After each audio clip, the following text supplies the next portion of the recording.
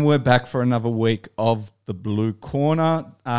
Week 14, who would have thought we made it this far? Today I'm joined by David Francis. He's a mixed martial artist. He's had a couple of boxing fights along the way.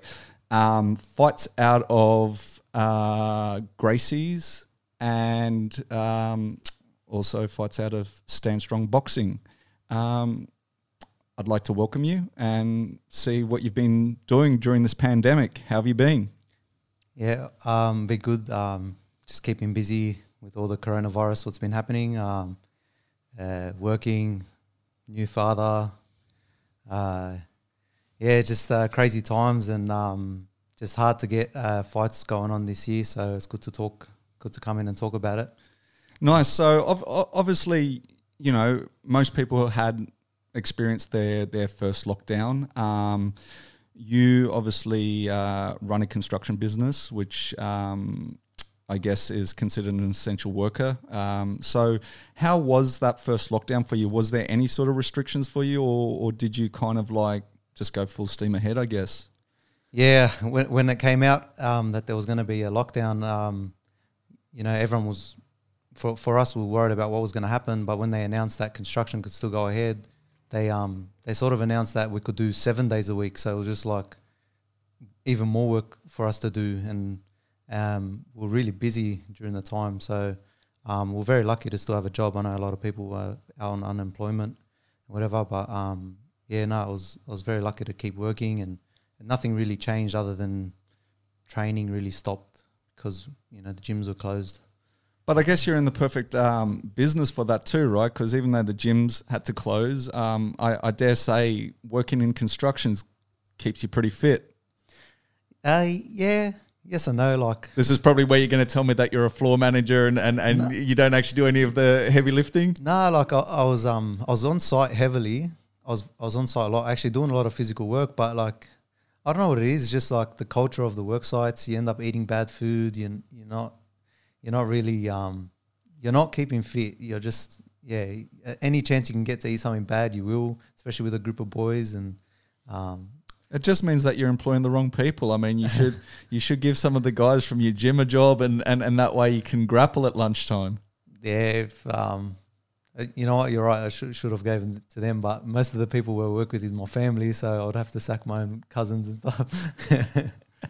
Hey, business is business, right? You're right, man. You're right. So, obviously, before the pandemic, I want to congratulate you. You obviously, we'll go through your personal life first. Yeah. You recently got married. Yeah. Your 1 year is actually coming up. Yeah. Within a couple of weeks, a year married. So, you know, you were pretty lucky to squeeze that one. I mean, no, it was last August. So, I mean, look, the pandemic started, say, November. For us, probably more January, February. So, I mean, you got it in pretty quick. But I guess on that, how has the transition been? So you get married. Did you have a honeymoon? Yeah, we had a honeymoon. It's funny because we found out that my wife was pregnant on the honeymoon, and she started to get like that morning sickness and stuff. So we didn't really get to enjoy our honeymoon that much. So we were out went to Hawaii, stayed there for like 5 days, but then we went to Vegas as well, and we're supposed to go out there like partying and whatever. And she was really sick. Like, she didn't get out of her bed for the whole week we were there, and it was like the middle of like a Labor Day weekend, and it was like people out everywhere. It was partying and whatever, and I just every time I walk past the lobby and have to go straight up to the room and see her and make sure she's all right. So it was a bit of a down to the honeymoon, but it was the best news, like when we found out she was pregnant. So it was bittersweet. So I guess I would say Hawaii is definitely a honeymoon kind of location. Yeah. Why Vegas? Isn't that something that you'd normally do for your bachelor party or something like that? Like, where did Vegas come into it? And I guess also while you were at Vegas, did you get any sessions in the gyms over there? Because there's obviously so many. I would have loved to get some sessions in, but it was just too much. Just worrying about if she's all right and whatever. Trying to be a good husband. I chose Vegas. I guess I was there maybe like 5 or 6 years before, and I always liked it. I always wanted to go back, and she hasn't really been overseas much. So I don't know. We're just somewhere fun to go in America while we're there. Like, you know, Hawaii is not far, but yeah, it was turned out to not work out for the best anyway. So it didn't matter where we were. Okay, and so so you got married. You then had your honeymoon, and then obviously the pandemic struck. I guess that was a whole change of scene. I mean, I guess you're a little luckier because, as you said, you've been able to continue to work. And I only say that because I know some people, right? They're like, and this has got nothing to do with whether it's a good or a bad relationship, right? But like when you're in each other's hair 24/7, right? It does put a little strain on the relationship. So I guess you kind of got lucky. Oh, okay, yeah. in the sense that you were still able to go to work, because you would seriously go from wedding to honeymoon period to kind of being stuck in hill. And I don't mean that in a bad way. Nah. But I guess you were kind of lucky in that sense. When did the child arrive?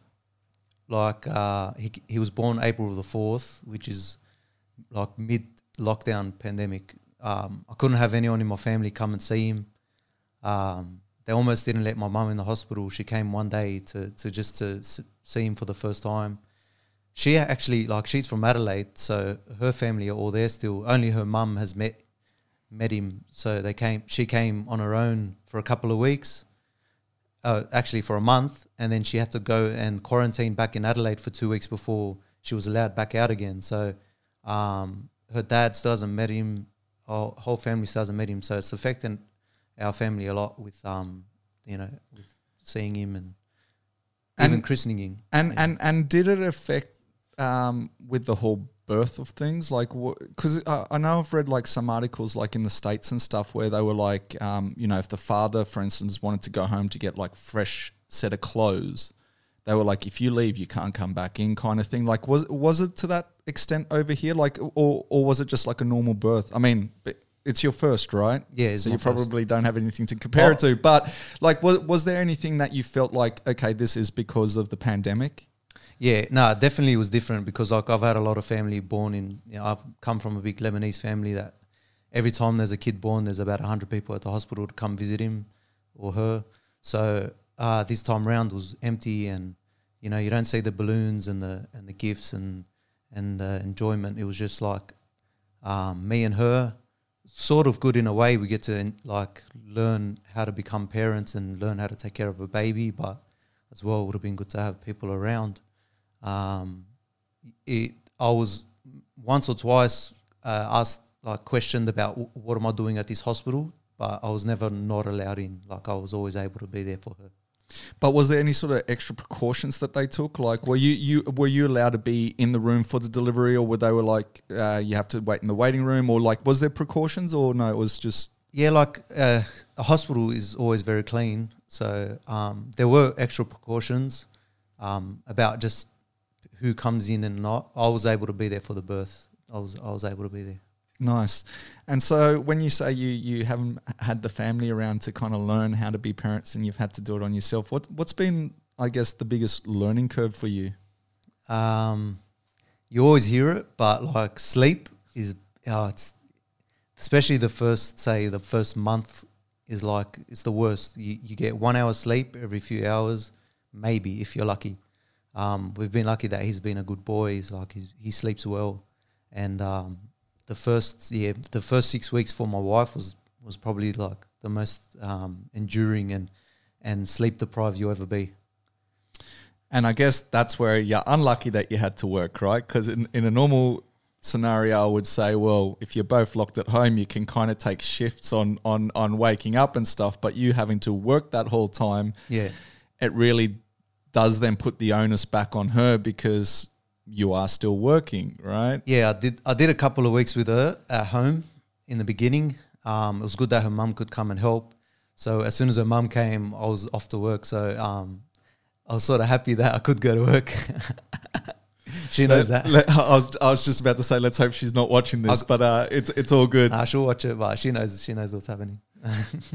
Nice. And so obviously the gym's closed, as you said before, and I mean we'll get onto your little hobbies on the side and stuff like that. But I see that you set up like your washing line to kind of like Oh yeah, to keep sparring or doing. And the only thing I will say that like for people that don't know, check out Dave's TikTok.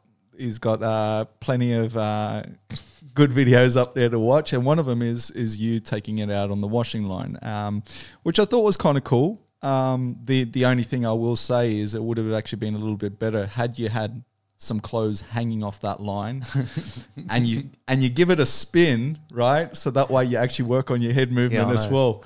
But yeah, was that something that you do often, or is that something that you've just set up for your TikTok? It's got nothing to do with my TikTok. I just wanted to upload it. But I saw there's this guy I follow, Bazooka Joe. He's a kickboxer, ex-kickboxer in Glory. He done the same sort of thing, but on his post for his boxing ring.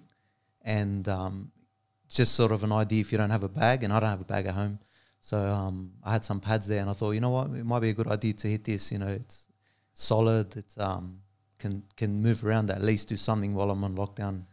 And would you take it as far as say you're Tony Ferguson and start throwing leg kicks at the steel pole, or you're not that game? I didn't upload that one. I tried to kick it, and it killed, man. Fucking killed. Oh God. So anyway, so obviously, as I said, I when I knew you were coming in, I thought, you know what, I'm gonna have a little dig into your thing, and I did find your TikTok account. You know what? I guess, was it you that got into TikTok on your own, or was there some influence there? Because I see that you get the family, whether I think it was your niece, or my little cousin, or your cousin. Yeah. You had a few episodes. I know your wife gets in on it. Yeah. So what's the kind of deal?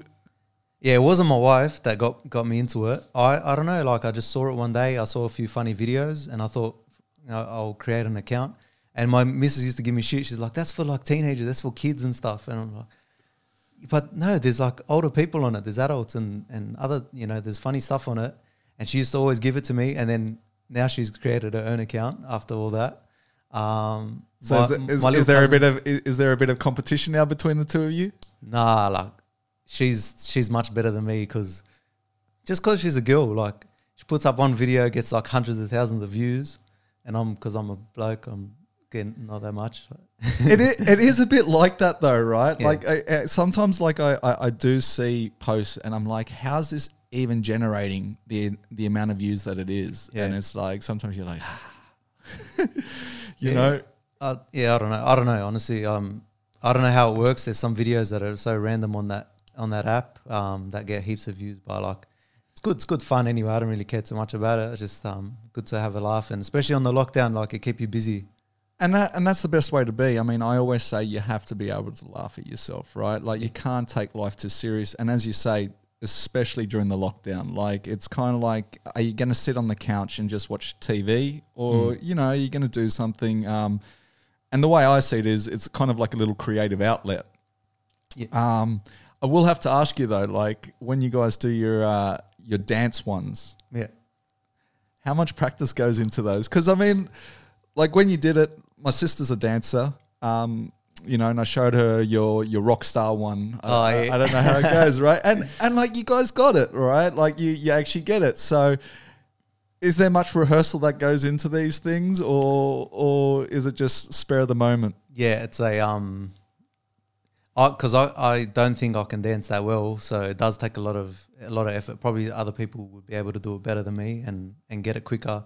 But especially when you're doing it with a partner, it's just like, man, I don't know how people do this. And it does take a bit of time, but like, we don't try to perfect it to get it. We do what we can. Just don't want to spend too much time on it, otherwise we'll kill ourselves. And it is hard. And the only experience, I don't have TikTok, by the way. Should get it. Well, I don't know now, because you know they're talking about that. You know, America have now put this whole thing out that they want to ban it. I mean, Australia's been talking about banning it, just because of the information getting back to the Chinese government. And now, obviously, I don't know if it was this week or last week, Instagram's come and tried to do a knockoff version of it with Reels. So really, it'll be interesting to see if that actually takes effect, because when you think of Instagram stories, you know, that was kind of a rip-off to Snapchat, right? And it kind of worked. People really got onto the stories thing. So, and at the moment, I am seeing a lot of Reels come up in the feed, but I just don't know if it's a fad or if it will actually generate some steam. But I think with the fact that they're talking about banning TikTok, it could actually be perfect timing for Instagram to capture that market. Yeah, I guess if they ban it, then people would turn to it. Like, if there's nothing else to do, though, I don't know if you have to do, you don't have to make a TikTok or whatever, make a video, but I'm sure if people not on TikTok, they'll just move to that. But I don't understand what the thing about banning it is anyway. Like, who cares if China's got information on my dance moves? I don't really get it. I guess that's what it is. And like, look, it's the same like when they released the COVID Safe app, right? It was the same thing. Everyone was like, they're trying to track us. They're trying to track us. Yeah. And I was like, I mean, granted, I haven't downloaded the COVID Safe app. Okay. So I haven't done that.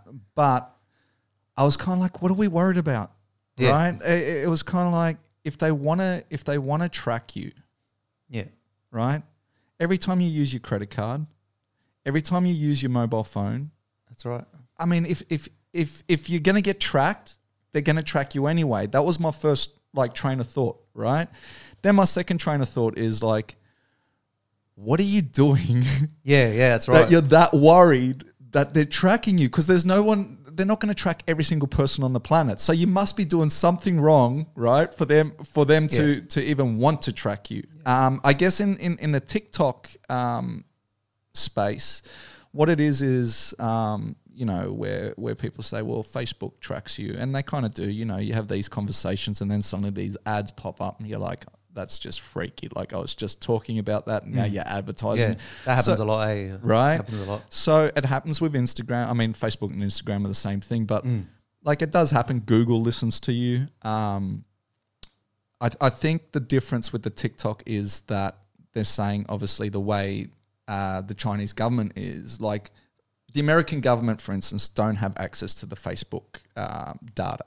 Yeah. Right. I'm sure they could get to it, but theoretically they don't. And I think that's the major difference. Like, if TikTok was an Australian company or an American company, or I don't even think it'd be talked about, right? I honestly think it is just because it's their China. Government. Yeah, and it's their government and the way they run, because they have a lot of control over there, right? Like, obviously they, even like what we get on a Google search, and then you go over there and try to Google it, they'll literally control what you see and what you don't, right? Yeah. I think Facebook is even banned in China, so they have their own Facebook. Yes, I've heard about that. I'm not 100% sure on that, but I have heard about it, right? And it's kind of, once again, as you said, like, if they really want to watch you dance, like the COVID Safe app thing, like people think they're like, all right, you might be an important person. Everyone's important, but do you think you're that important that somebody's going to be chasing you and following where you are every single moment, or wanting to know where you are? Like you're not James Bond. Like, we're just normal people. What are you trying to hide? But like, I downloaded the app. I didn't care. Like, even if you were important, they're still not. I mean, do you really reckon that there's someone sitting there going, okay, let's see what Leonardo DiCaprio's doing? Like, they don't care, right? Like, I don't care. The only time I think they would care is if you're doing something wrong, right? And if you're doing something wrong, like, say you're conspiring to rob a bank or something like that, they're going to track your phone anyway. They don't need an app to do that. But what I did find funny is when they had no success or little success of people downloading the app, Apple actually integrated the tracing app within the latest iOS. Okay. I didn't know that. You didn't know that? So all of So a sudden, you download it anyway. yeah. So I'll show it to you after, right? So all of a sudden, from one day to another, I forgot which update it was, but it was when you downloaded the latest update. When you go into the health app, there was a COVID-19 tracker in the health app, right? They got us anyway. And that's what I mean. So at the end of the day, they're going to do it anyway. So I really, but once again, I was kind of like, it's kind of weird that they're asking us.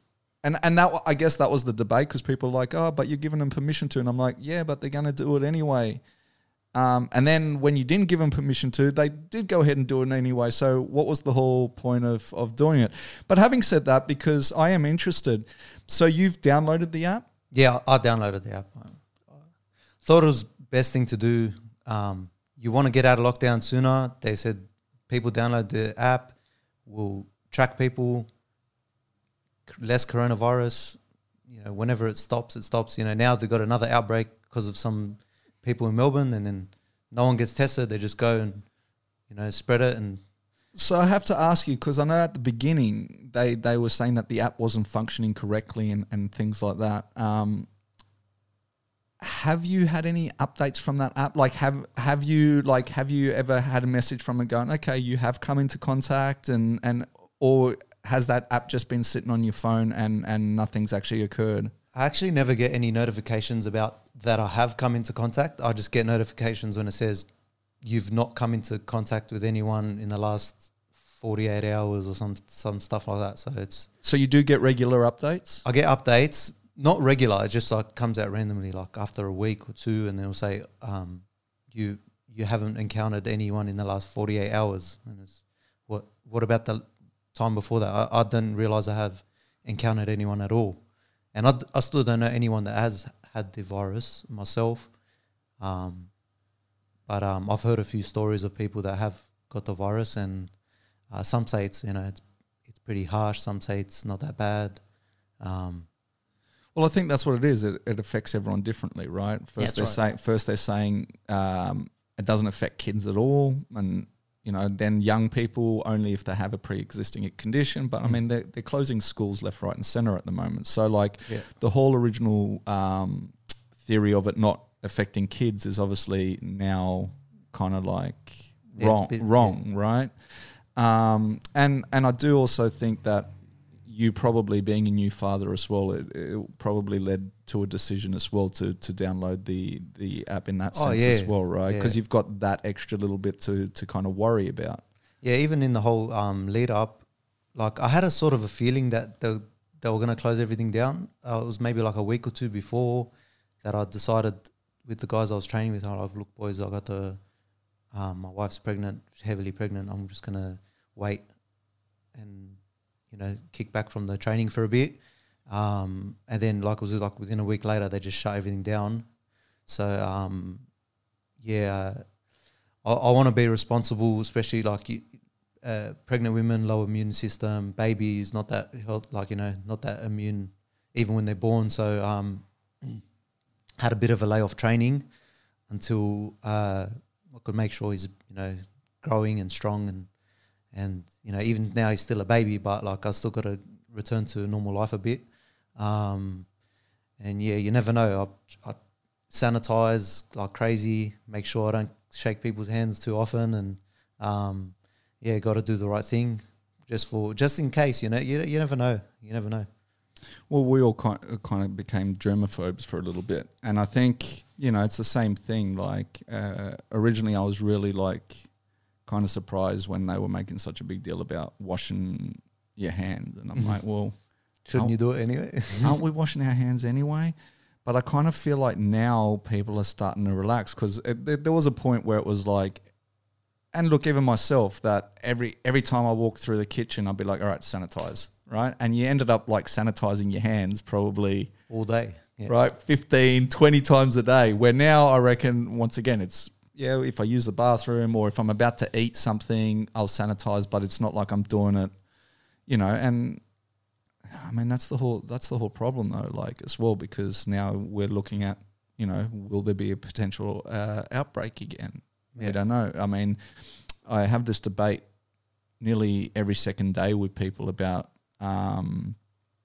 you know, we're sweet, we're in Sydney. And I always say, yeah, but Melbourne was sweet until they weren't, right? Like, and that's the thing. Like, you know, at the moment we're sweet, but like tomorrow, the day after that, something could break out, and then all of a sudden we're not sweet anymore. Like, I just find it so funny that people are like, yeah, that's Melbourne, that's not us. We've got it under control. I'm like, Melbourne had it under control. Yeah.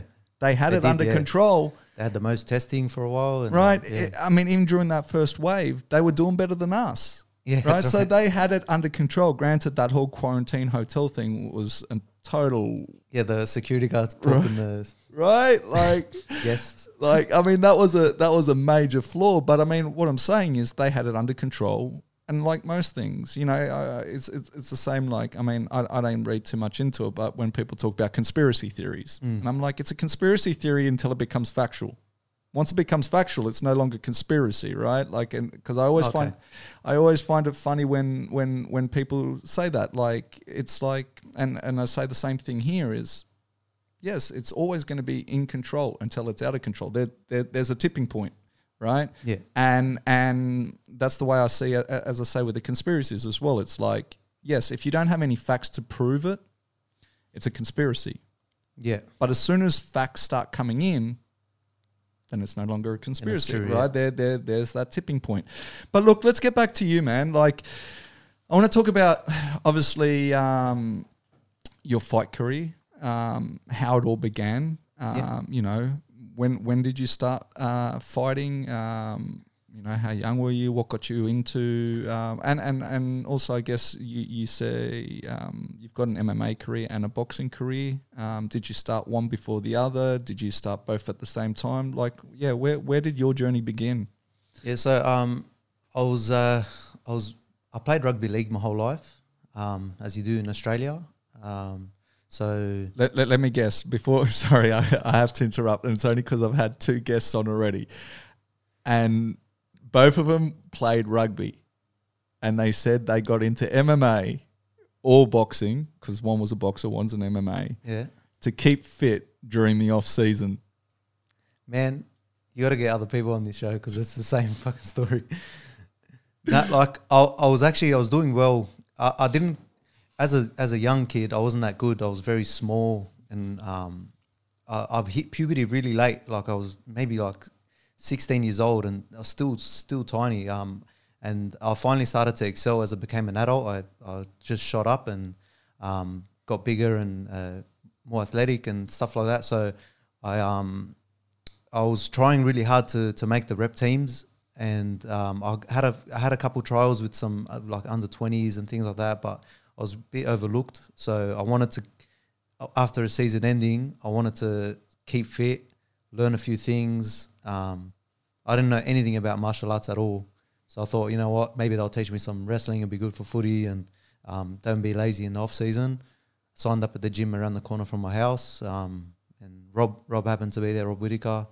I just stayed doing it. I ended up trying to play footy and train MMA together in one season. I left footy, the team I was playing with, about halfway through the year, and just like wanted to pursue fighting. It was pretty easy for me to leave. Just like I fell in love with the fighting sport, and I was falling out of love with footy because I played it my whole life, and I really loved it. But then it was just becoming a turn off with, you know, selections, and even in my own team, like I was a really good player in the team, and I wasn't getting the time I needed or the position I wanted, and just like having fights in the games and stuff. And I'm like, why do I need to fight on a footy field? Why don't I just do it for real? So yeah, just stuck to that training, took on some couple of amateur fights, and I think it was within a couple of years from my first fight, I went pro. Looking back, I probably wish I had more amateur fights, even just like boxing and kickboxing and stuff. I had no, like you said, pro boxing. I had no amateur boxing at all. I've still had no kickboxing fights. I had 3 total MMA amateur fights. So let's quickly track back though. So keeping fit, and I understand what you're talking about. Obviously, the you know, the thing. I used to play basketball before I got into the MMA side of things, and it was kind of the same thing. It was never about the position play or whatever, but I always found like the accountability was what it was for me. Like, look, love team sports. I still watch it to this day. But the thing that got to me with mixed martial arts was you're the one who's accountable, right? And I mean that by like, you know, if say your team loses, all of a sudden people start pointing fingers. Oh, it was him. No one wants to take accountability, right? Like, oh, if you hit that shot or in your, if you didn't kick it out or I don't know, like people start pointing fingers, right? And the thing I love about mixed martial arts, it's the same even training, right? Like it's like you turn up when you turn up. Yeah. Right? It's on you. It's 100% on you. And depending on I mean, you need a good team around you because you need training partners and sparring partners. But for instance, as you said, you train with Rob. Rob doesn't turn up one day. Yeah. You're going to have Jacob there or you're going to have someone else there, right? Like the bottom line is it's a sport that as much as you need your team, at the end of the day, it's on you. And I love that about mixed martial arts. And it's the same, even, I mean, I don't take it as serious as you. I still train now, but, you know, there's weeks that I'll go 4 times a week.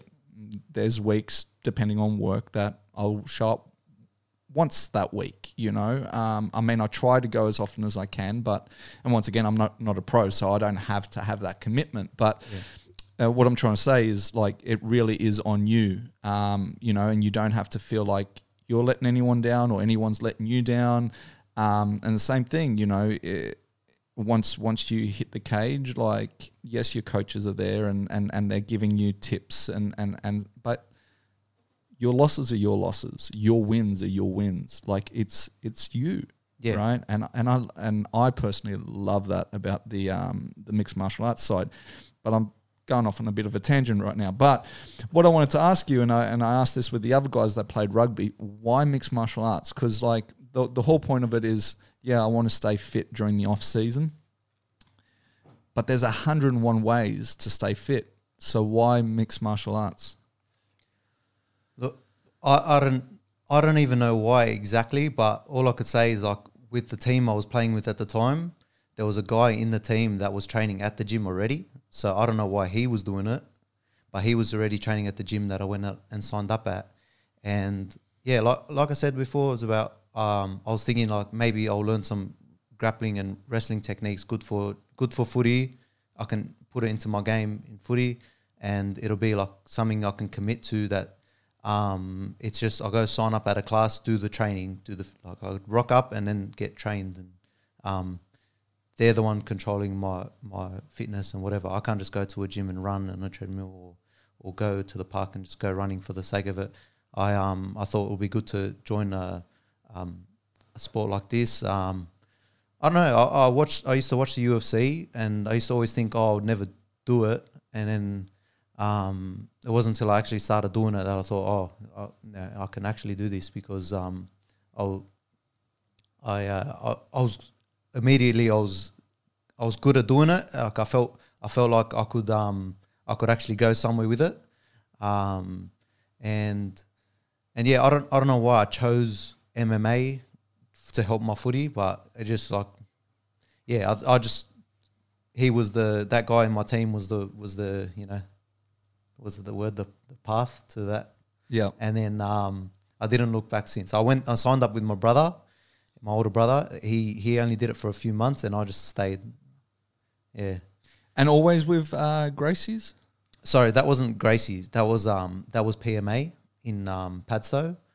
So that was the gym I was at for a long time. I was there for like 6 years or 7 years. And when Rob and Jacob and Izzy, we all made the move to Gracie at Smeaton Grange, I followed with everyone. Okay, nice. And now Gracie's, are they predominantly just a jiu-jitsu I guess, academy, or you know, do you do your wrestling or like? Because normally when you put the name Gracie, Yeah. it is predominantly jiu-jitsu, right? Yeah, so I think the actual franchise in Australia of Gracie is all jiu-jitsu, or for the most part. And then Alex and Fab, they opened up the gym in Smeaton Grange, and they wanted to change it up a bit. And I think it was more to suit our team as well. Like they were training Rob already. They had a wrestling class. I think that's not there anymore. But it's a lot more fighting oriented gym than it is just a traditional jiu-jitsu. And they've started an MMA fundamentals class. Me and the boys do our own little private kickboxing there a couple nights a week. And we try to do as much MMA sort of stuff as well, but it's not really open to the public, like to come and sign up for an MMA fighters class. It's just like something that you would get invited to. And has it got anything to do with Gracie Barra, or no? No, totally two different brands. They're actually separate brands. Cool. So, do you remember? Obviously, you said you took a couple of amateur fights. Do you remember your first fight? And then do you remember your first pro fight? Yeah, I remember all the fights. I remember like my first pro fight, my first amateur fight. Sorry, it was down in Wollongong, where it's called the Wollongong Wars. It happened so fast. The whole thing, like we went and drove down there, stayed at a hotel and whatever. But I never even weighed in against the guy I was going to fight. So I don't know. I think maybe he was from down there, and so we had weigh-ins like where I live up in Sydney, and then I met him in the cage. I never really got to square off against him, see what he was looking like or anything. Even before the fight, I never even knew what he looked like. So what was that experience like? Like obviously, you know, being your first fight, do you think it worked in your favour not squaring off, or would you have preferred to square off? Like, do you remember the nerves and like what was the feeling like on your first fight? Yeah, I would like to have met him beforehand, because I just to think like I know I won the fight, but imagine it was someone like, you know, I don't even know the build of the guy, what he could do to me, or what, you know what I mean? Like it was just I just happened to go there and clash with the guy, you know. So it was like I remember walking to the cage thinking, what the hell am I doing? You know, like why am I doing this? And I just it all happened like that. It actually finished in 12 seconds. I shot a double leg on him, and he landed awkwardly and popped his shoulder, and that was it. It was done. And home time. See you later. Crazy. And so, was your first pro fight? Was that the one against Theo? Yeah.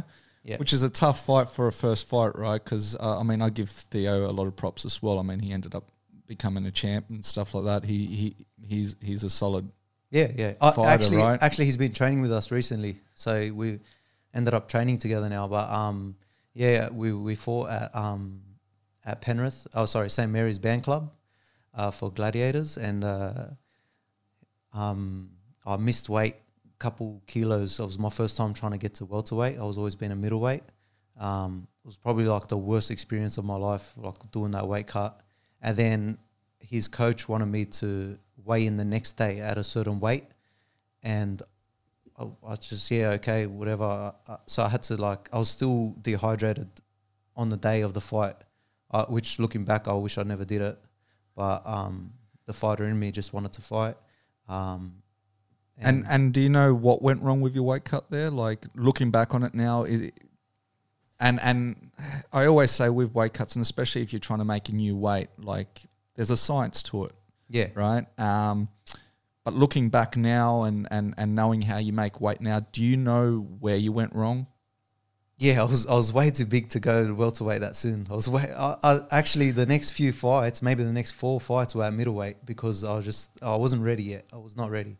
And then I used to look up to Rob for how he used to cut weight, and he used to cut a lot of weight, and I was like, yeah, he can do that at that weight, I can do it at this weight. And then I was 84 kilos on the day of the weight cut, and I had to make 77. And after water loading, so I was already dehydrated from water loading, and then missed weight by 2. I was in the sauna for about 8 hours, and I lost about 5.5 kilos or something like that. And we were running late for the weigh-in. We actually still ran late. It was all like a blur. I couldn't see. I was tripping. I almost got run over in the car park on the way in, and then I squared off. I remember looking up at him and like just blurry. I couldn't even see him properly. That's how bad I was. That's crazy. Yeah. And I mean, like, it's amazing. Another one that always amazed me, which I know you fought as well, is Rick Alchin. Yeah.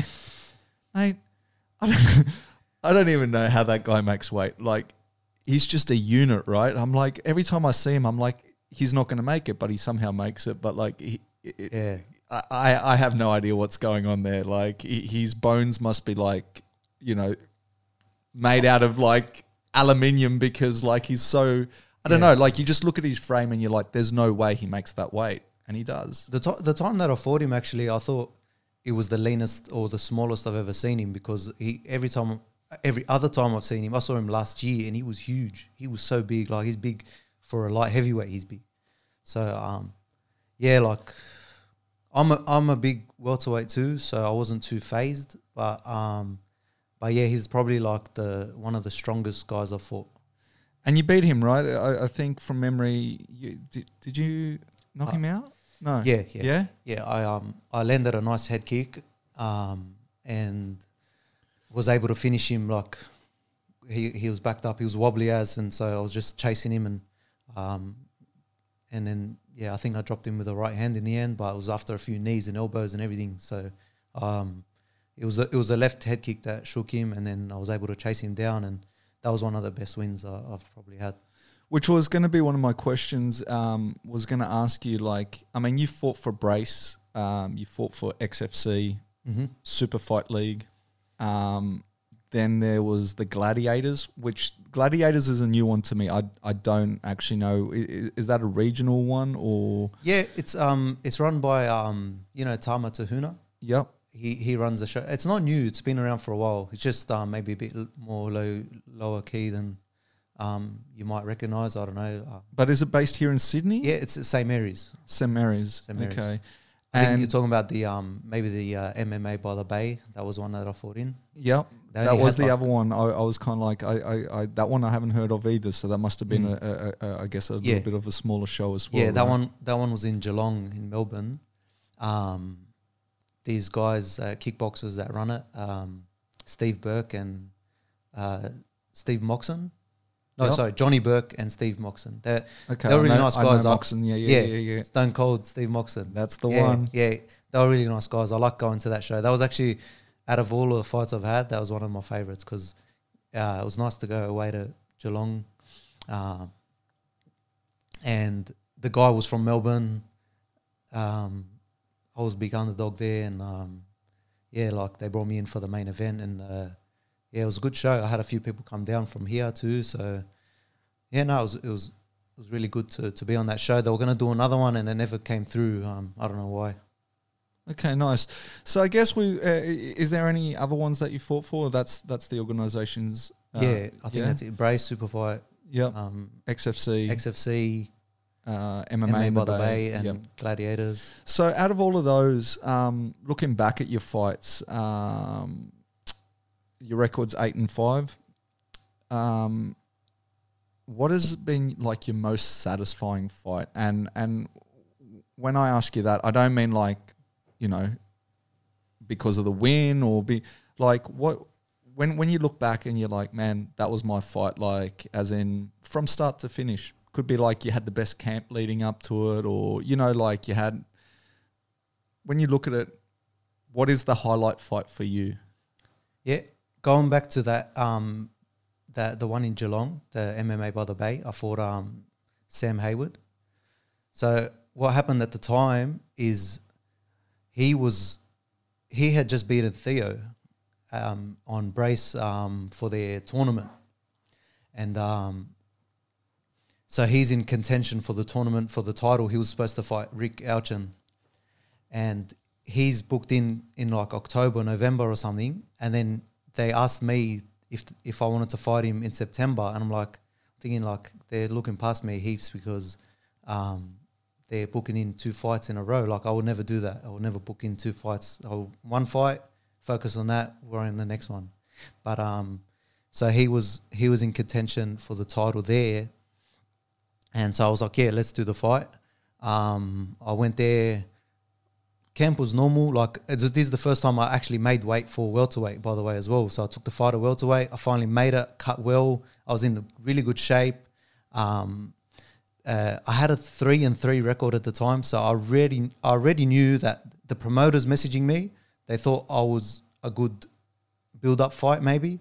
The people watching, like himself, like I don't think he knew what I was capable of. I think they just saw my record and thought maybe, you know what, like he's not that good, we can beat him or whatever. So I go into that fight and it was like immaculate performance. Like it was one of my best performances. I went out there, I hit him with this left knee that cut his head, split his head open, and then I kept chipping at it for the next round and a half.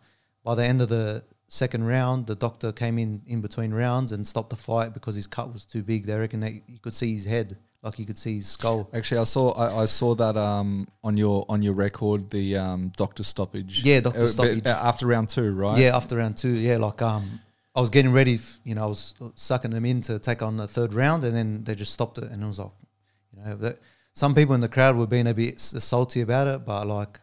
I came there and I put on a really good show. There was a lot of other people that I gained fans from that they at first they weren't on my side, and then like I was getting booed into the crowd saying you got no chance and things like that, and then I walked out there with a great win, a lot of respect from everyone, respect from him, and but so that fight put him out of his title contention for Rick, and then. Instead of giving me a shot, they give it to Theo, and then Theo goes and wins it. Crazy. So yeah. So with that, because I know Brace tried to change it up for a little bit and do that, you just mentioned it before, the tournament format.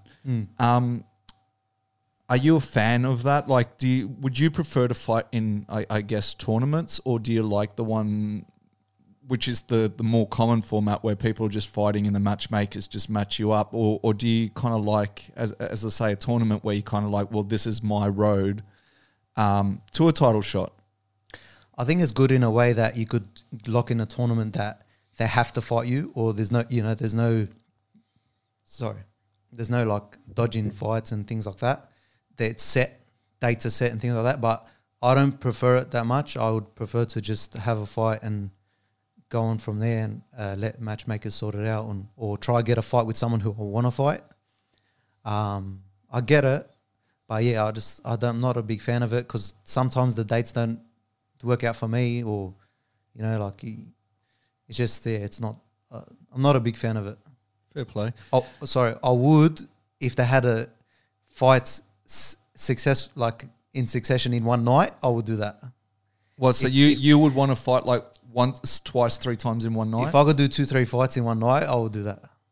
Wow. That's something I'm interested in. But I don't think that can do that. Wow. That's crazy. Yeah. I mean, I don't know. Like, I always think there is, like, depends how much damage you take in the first fight, right? Like, so, because, I mean, your second fight, he might have got him out in, like, half a round, no damage, and you had like a 3-round barn burner, and all of a sudden you're suddenly like, I don't know if I should be fighting this guy. But let's flip the coin now. Your toughest battle, like when looking back at your battles, like where's one, and once again, I'm not saying your toughest loss or it could be a win, but like looking back and you're like, man, that was a tough one. That was a tough day in the office, I guess. Yeah, it was probably my last fight. I fought Andrew Mills. Tough day in the office because it's a fight that I thought I should have won. He just kept coming back and kept coming forward, and even though like I dropped him early in the first round, and I thought I could have finished him. It was just the fight that was like that was mine for the taking, and he took it back away from me because of his I don't know what it was that night. He just he took it out of me. Really, it was a hard fight. It's a fight I'd like to have back again, but does it make it harder? Because as you say, it's a fight that you'd like to do again. Does it make it harder that the likelihood of that potentially happening is probably shrunk a little because that's the second time you fought him, right? Yeah. So like that was kind of your take back fight. And I will say like you totally improved because the first time he submitted you, so there was a finish there, where the last fight you took it to decision. Yeah. So it was a grind. So I mean, it was a definite improvement. And as you say, I mean, there were definitely moments. I actually watched that second fight, and there were definitely moments like I had to watch it twice because at the beginning I was like, man, you were handling him for a good while, right? And it is. But like I always say, when it goes to judges' decisions, it's once again, you could have had 3 different judges the next day and they might have thrown it the other way. But is that what makes it a bit harder now too, is the fact that was a take-back fight or running it back, and now that you're, I guess, 2-0 to Andrew Mills, that basically you've got to let that one go? Yeah, like it's a hard pill to swallow. It is. I definitely think I'm better than him still. Like even though I've lost twice to him, it's just I do think I'm better, but I just there's things I could do in that moment. There's things that I could improve on for future. But like it's shit. I need to get my wins back up, or just go and fight other people that are high up there and prove myself until maybe I'll get on a better position than he is, and then he call me out. So I'm not too worried about fighting him again. But I know that if it was to happen again, I'll say yes straight away. Yeah. And talk about wins. I saw on your record as well, you've got 1 win slam, it says. Slam. Which I haven't actually seen before, because I would assume a slam would mean a knockout, right? It was on brace. I think it was on brace in Canberra. I fought this guy, Jasper Dunphy. He was from Adelaide. He was like 1 or 2-0. And I was 2-2 or something at the time. It's actually a similar story to that first one with the shoulder break. I got him against the fence. I lifted him up high with a high crotch, but instead of turning him into the right way, I turned him the wrong way, and he posted out with his hand, and his elbow snapped, and he yelled straight away. I didn't even go any ground and pound or anything on him. I just like, poor bloke, man. Yeah, you got to learn how to break for, right? And I guess another thing is, in an ideal world, I just want to know what's more satisfying to you, and only because you obviously come from the Gracie heritage. Do you prefer, and I know you've done both, you've submitted people, you've knocked people out, and you've gone to decision. And I assume decision isn't the most satisfying. So between knockouts or technical knockouts or submissions, what is more satisfying to you? When it happens, of course, a knockout is like the best feeling in the world. Like I'm still yet to win a decision, by the way. So I haven't won a decision. If anything, from this question, I want to win a decision for once. I always get the bad. You just got to slip the refs a 50 before. Always get the bad. Like you just said, now you watched that Andrew Mills fight. In your honest opinion, like rounds wise, if you're scoring it yourself, what would you have thought?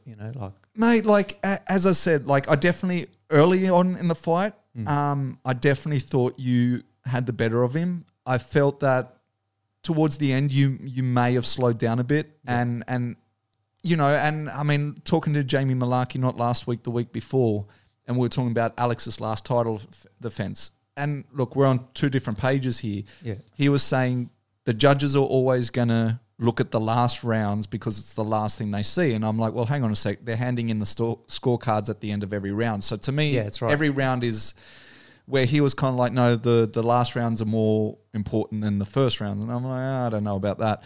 I thought that, you know, looking at early on in that fight, I thought it was yours. Yeah. And I don't know if it was that the gas tank started to sit in or whatever, but then he obviously started to grind his game back into it, right? So it's a tough one, and I'm not a judge. I'm not qualified to judge. That's all right. I literally sit and the way I always do it is I literally sit on the sidelines and I try to point everything. And that, the hard thing with that is as well is like, you know, people always at the end of the fight, they're like, oh, look at the statistics. This guy had more significant strikes than this person. I'm like, yeah, but a takedown is not a significant strike, right? So cage control is not a significant strike. So if you're going by those stats, then you're in a kickboxing match, right? So it's, and that's why I always say, and look, I had this discussion with Jim last episode, because obviously he's done refs for all organizations, and it's a hard one to do because it is so objective, right? Yeah. Like your judge could have been someone with a wrestling pedigree, right? And all of a sudden they're going to score those things a little higher than someone who would be with a kickboxing background, right? Just because you know that better, and so therefore you're going to score that a little. And I know it shouldn't be that way, but I feel like it is. It really is. And I mean, that's the whole problem as well with, you know, when they always talk about like where you know, you get the commissions get these boxing refs, right? And so a lot of the times boxing will be weighed more than some of the other stuff, and it's because generally speaking, the judges are from a boxing background. So it's a tough one, man. Like, as I said, like, I don't know. I would have probably edged it towards you. Oh, really? Oh, no, look, I would have edged it towards you, and only in the sense that when you were getting the better of him, I thought you did more damage. Yeah. Right? So if I was going to do the coin flip there, it would be on that. It would be like, listen, you had your moments, he had his moments. Yeah. So we're equal.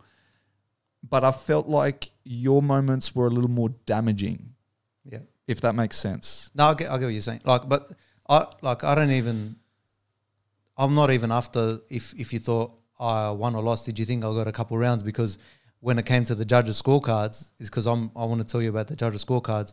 One of the judges gave him 4 rounds and 1 round draw.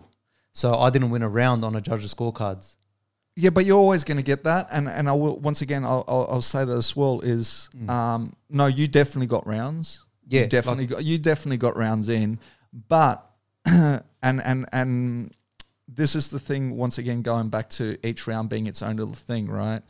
And I forgot who I had the conversation with before, but the you could have a say in a title fight, you could have a 45-50, and it could be a razor close fight, right? And you could have a 48-47, and there were blowouts. Yeah, you know what I mean? Like that end score. I think, and that's why I sometimes see people like, they'll go, you know, 46-49, and people be like, oh, he got robbed, like, you know, outcry this and that. And just because the score is so far apart doesn't actually mean that the fight was a blowout. It just means that every round was razor thin. Yeah. And he just did one thing extra, right? Like that's all that means. Like I never look at the total score at the end. Like at the end of the day, like as I say, like you could have 2 rounds where you blew him out. He has 3 rounds where he blows you out. So either way, it was just like, or you could have 5 rounds that are like this, but he just edges them out each time. And it was razor close right throughout the whole 5 rounds, right? So I definitely don't believe that first round was close. even. Like, so I didn't get around on one judge. It's just like, it's to see it after, it's very discouraging to think that even if I won another round, they weren't going to give it to me. That's what I was. That's what I was thinking. I think he probably did win the fight. Like, I don't like. It is a coin flip and whatever. Once again, it depends. Like I thought when it went to the ground, he did have you down for a while. For a while. So once again, it depends how much weight you give on that. So it once again, what are we judging on? It's objective, right? Like, it is, and then it's like, are you one of those people that to beat the champ, you know? Yeah, you know what I mean. I had that sort of fight as well with Matt Vale. That was another hard fight, and it did go to split decision. So I had. Another one. I actually thought I won that fight. And another fight before that, I lost the split decision to someone that I definitely would have thought they'd give me the win on Super Fight. So I've been very unlucky with decisions. Every time it comes to a decision, I'm like, man, fuck, I'm not going to win this. And that's why they say don't leave it in the hands of the judges. That's right. And that's why I try never to. Like 8 wins, 8 finishes. And I mean, look, for me, everyone likes the going back to the original question. Everyone likes the highlight reel knockout, right? Yeah. Oh yeah. Sorry. But for me, I don't know. I like submissions, right? And the only reason I say that is everyone can get caught once in a while, right? Yeah. It happens in sparring. Like you'll slip one through, and everyone can get caught, and you hit one person in the right place at the right time, it's lights out. The reason I like submissions is you're physically making them give up. I like that, right?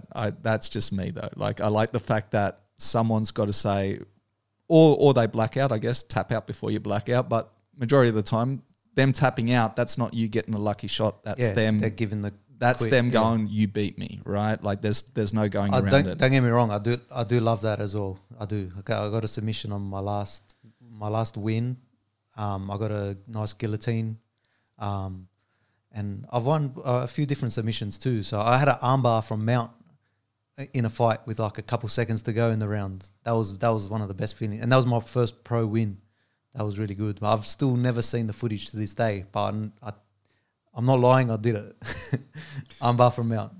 And so looking forward, what's the plan for you? Like, are you looking at getting another couple of fights in this year, or are you more concentrating on fatherhood right now and looking at getting back maybe next year, or what's your kind of plans looking forward at the moment? If it wasn't for COVID this year, I probably would have fought twice already. So I've been training. I'm there nearly every day, and my plan is to get a fight. I've been talking to Eternal MMA about getting me a fight, and they can't seem to come up with anything or anyone at the moment. It's hard because of the restrictions and quarantining, and the volume of guys right now. I don't know if people are training. So I actually almost took a fight in the beginning of the year before the outbreak, but I actually took the fight. I got offered on 10 days notice, and then they didn't want the fight in the end. The other guys that was training for a fight. So it's just like some people are tiptoeing around fights. Like, it's just like, I don't know what to do. I'll just keep training. Hopefully something comes up. Maybe something international if I can. But not right now because of the coronavirus situation. But my plan is to fight. I'm 29, not getting any younger. I need to, step it up, jump on the world stage. That's the tough one, right? And especially in this sport, it's like 1 year out of your career it's crazy. Like it's really crazy. Like more so than basketball, rugby, whatever. Like 1 year in a fight career is a massive deal. I mean, internationally is a bit hard at the moment. I hear that they're obviously doing a few fights, Queensland still, from what I hear. I spoke to someone last week. They're having now fights again in New Zealand. However, you have to be in New Zealand, so that kind of counts us out. But speaking of which, so because we are going to start rounding it off pretty soon, so. Just talking about your team and your teammates as well. Jacob just got a signing. Was that left field? And I only say that I'm not saying like does he deserve it or not, but like if there was one moment in time where I thought UFC wouldn't be signing new people, it would be right now because of the COVID, right? Like, was it something that was in the works for a long time? Do you know much about that? Like how that all went down? I know a bit about it. Like I know that they've had their eyes on him for a bit too. He's been presented to the UFC a couple of times, and Izzy as well. I would have thought Izzy would have made it already by now, but he's just on. He'd be next.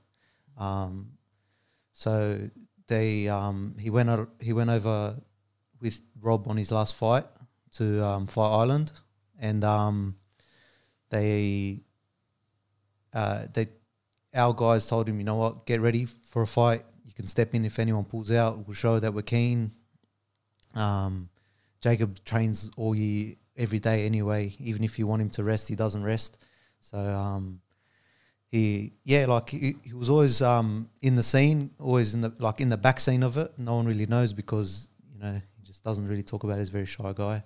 But yeah, I was surprised that they gave him the contract in the end, but I was not surprised because he deserves it. He definitely does. And that's what I mean. Like, I'm not saying anything about whether he deserves it or not. I just thought the timing of it is kind of crazy. Like right now it's kind of like, as you say, I mean, we just had Alex go over and Rob go over, but like typically speaking, now they're back in Vegas and they're doing all these fights with the American fighters. And it's like, then suddenly it just pops up. We've signed this Australian fighter. And I was like, what's going on there? Like, the only thing I can kind of think of is when they go back to Fight Island, maybe they'll match him up with someone. But it was just the timing of it. So it was never that I didn't think he deserved it or anything. No. It was just literally when that post, it just came out of left field. It was like, Jacob signs with the UFC. And I'm like, when did that happen? Right? Like, when did that happen? It was just like kind of weird. Last question, though, on your team as well. Robert, obviously, he's come back. He's looking happy again. Yeah. As a training partner, because the original rumor after, and I was down there for Melbourne. It was actually a hard one for me as well. I was filming for the UFC, and I was there as well. And they put me in his corner, as the behind the scenes for that Thrill and Agony stuff. And so my whole thing was like I had to stay on the family, right? So that one was tough for me because obviously, his wife was there and when things went a little pear-shaped, like I kind of was at that. I was in that moment. I was in that moment and I was kind of like, dude, right? I was like, do I do the human thing and turn away, or do I do what I'm getting paid to do? And I ended up doing it. Mind you, when you watch that Thrill and Agony, I was really happy with the way they used that footage, I think it represented her well as well. So at the time, I remember I felt bad. I just felt bad. I was like, I can't believe I'm even doing this. But then afterwards, I'm like, you know what? It painted the right picture. It really did. But then after that, obviously, he went on a little bit of a hiatus. And I know that the initial rumor was that, there was a bone marrow transplant for the daughter, and all bullshit, right? And then Rob came out and said, "No, I don't even know where that rumor started. It's all bullshit." And then he talked about that he just felt a little burnt out.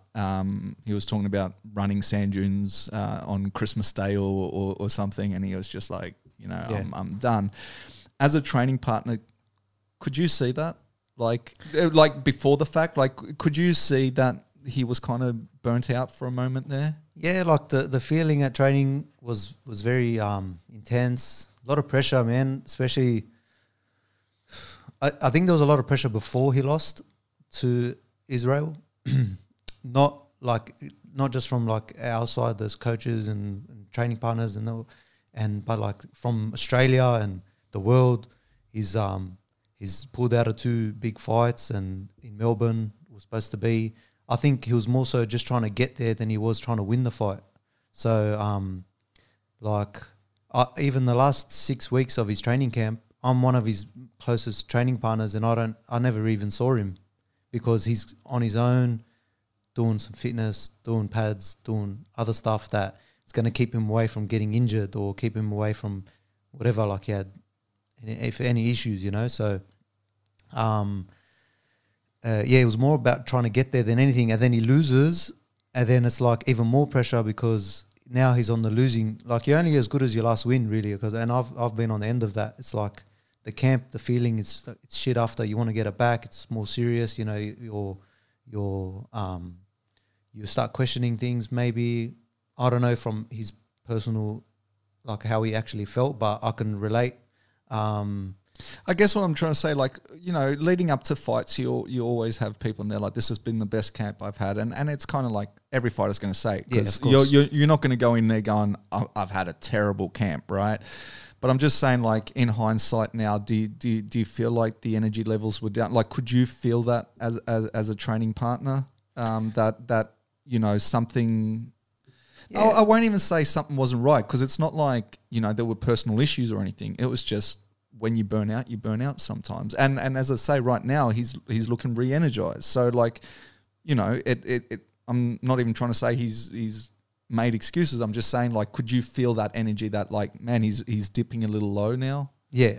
Like before he just sat away and all of that sort of stuff, you could see just a bit, I don't know, like he just didn't want to be there as much.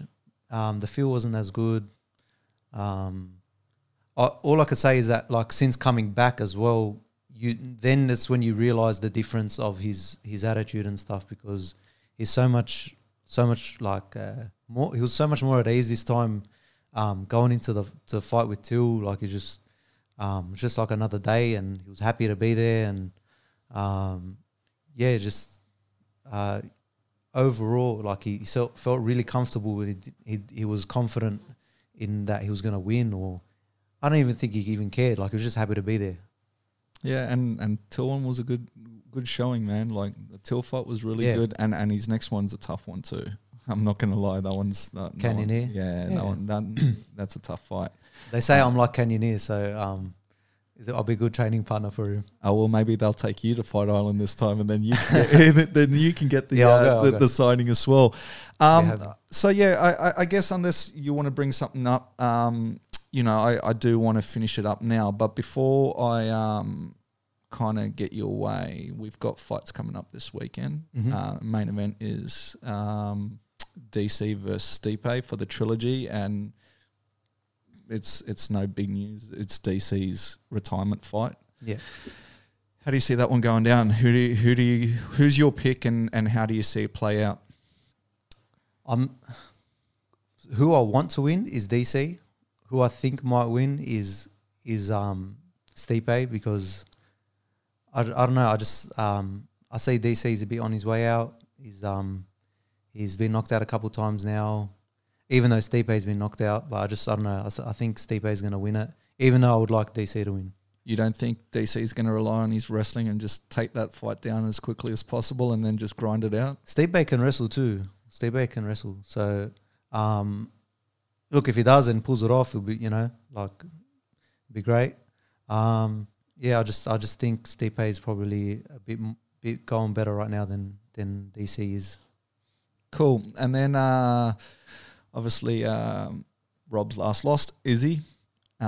He's now defending the title against Costa. Yeah. How do you see that fight play out? And who you're rooting for on that one? It's another one that I don't know too much who's going to win. I think, if I'm guessing, it'll be Adesanya that wins, but I hope Costa knocks him out, because I don't really like that guy. Fair play. And I have to say, Costa's another Rick action, right? Like, I remember being over in Vegas at the PI, and I seen him hit pads like with his coaches, and I just looked at him and I'm like, there's no way. Yeah, that should be illegal to be that big. I'm like, that guy's like a light heavyweight. Yeah. At minimum, like heavyweight, like he's massive. Yeah, I know. Like, he's literally massive. I don't even know how he makes weight. Like, he's another one that I just don't know how he makes weight. But yeah, that'll be an interesting one. I think it's weird because you go Izzy. I would have normally said if it's a knockout, it'll go Costa. If it's a points thing, I think Izzy outdoes him. But, you know, like Izzy has come out and shown that he can put people to the ground as well. So it's... I think he'll be trying to do sort of what he done with Romero, similar like type of thing, but this time Costa will be actually going for him, so he's got a lot more to worry about. But I still, I'm leaning towards Adesanya winning, but I hope he doesn't. Okay, fair play. And then the last one, which is the one that kind of like, I don't even know if it's the one that everyone's been waiting for. It is now. I was really wanting to see Khabib versus Tony. But obviously Justin beat Tony and here we are in September, I think they're fighting. How do you see the Khabib-Justin Gaethje fight? I love both of these guys. I feel like the fans would want to see Khabib maybe lose one or just, the underdog. But I think Khabib wins. I think he'll win. I think Khabib will win. I'm still a big fan of Khabib too. I'm really like growing to like Gaethje. He's got the style that I like too.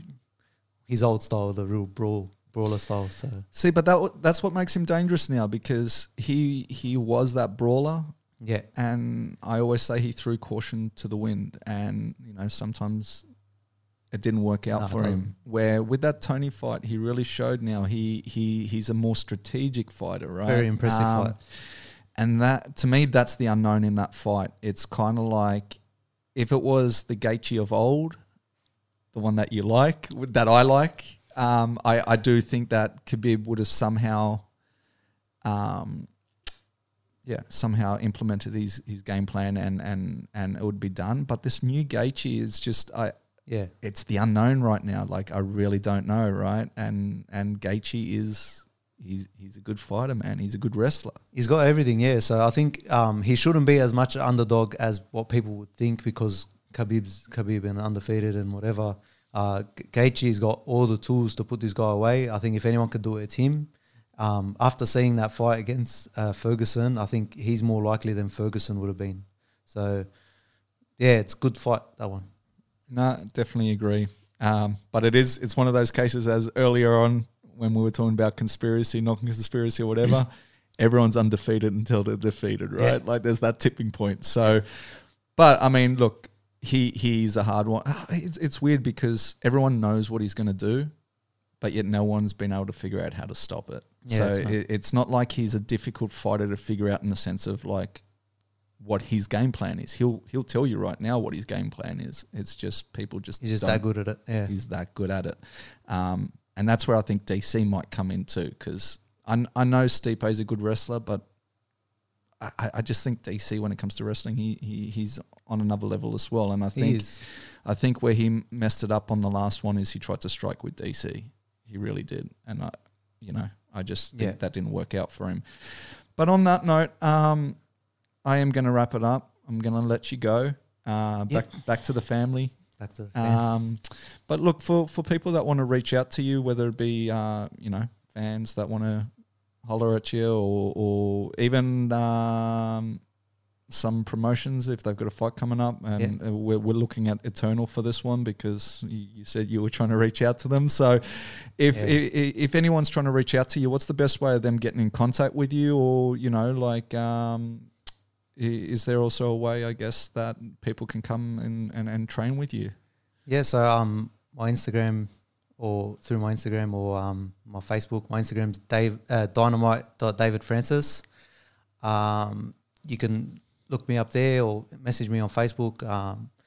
For training wise, you can always message up at the gym because it's sort of like an invite type of thing. But I'm happy to speak to anyone that wants to come down and try train with us, or any pros that are looking for some training and sparring. What was I saying? No, that was pretty much it. I was just saying how can people reach out to you? Dynamite.davidfrancis is my TikTok as well, so you can go have a look. And so and on that, when can we see the next dance? Man, I haven't been practicing lately. I've got to get back in the rhythm. We'll see. Maybe I'll do something over the weekend and I'll let you know. Well, there you have it. As I always say, like, I really do appreciate the time when you guys come in. You know, I mean, it's a little easier these days because people have got a little bit of time, but not yourself. You're working 7 days a week. But no, I really do appreciate the time. I hope that we got some fight news coming up soon, and when we do, we'll get you back in. But until then, we are done. I'm a one. I'm a one. One.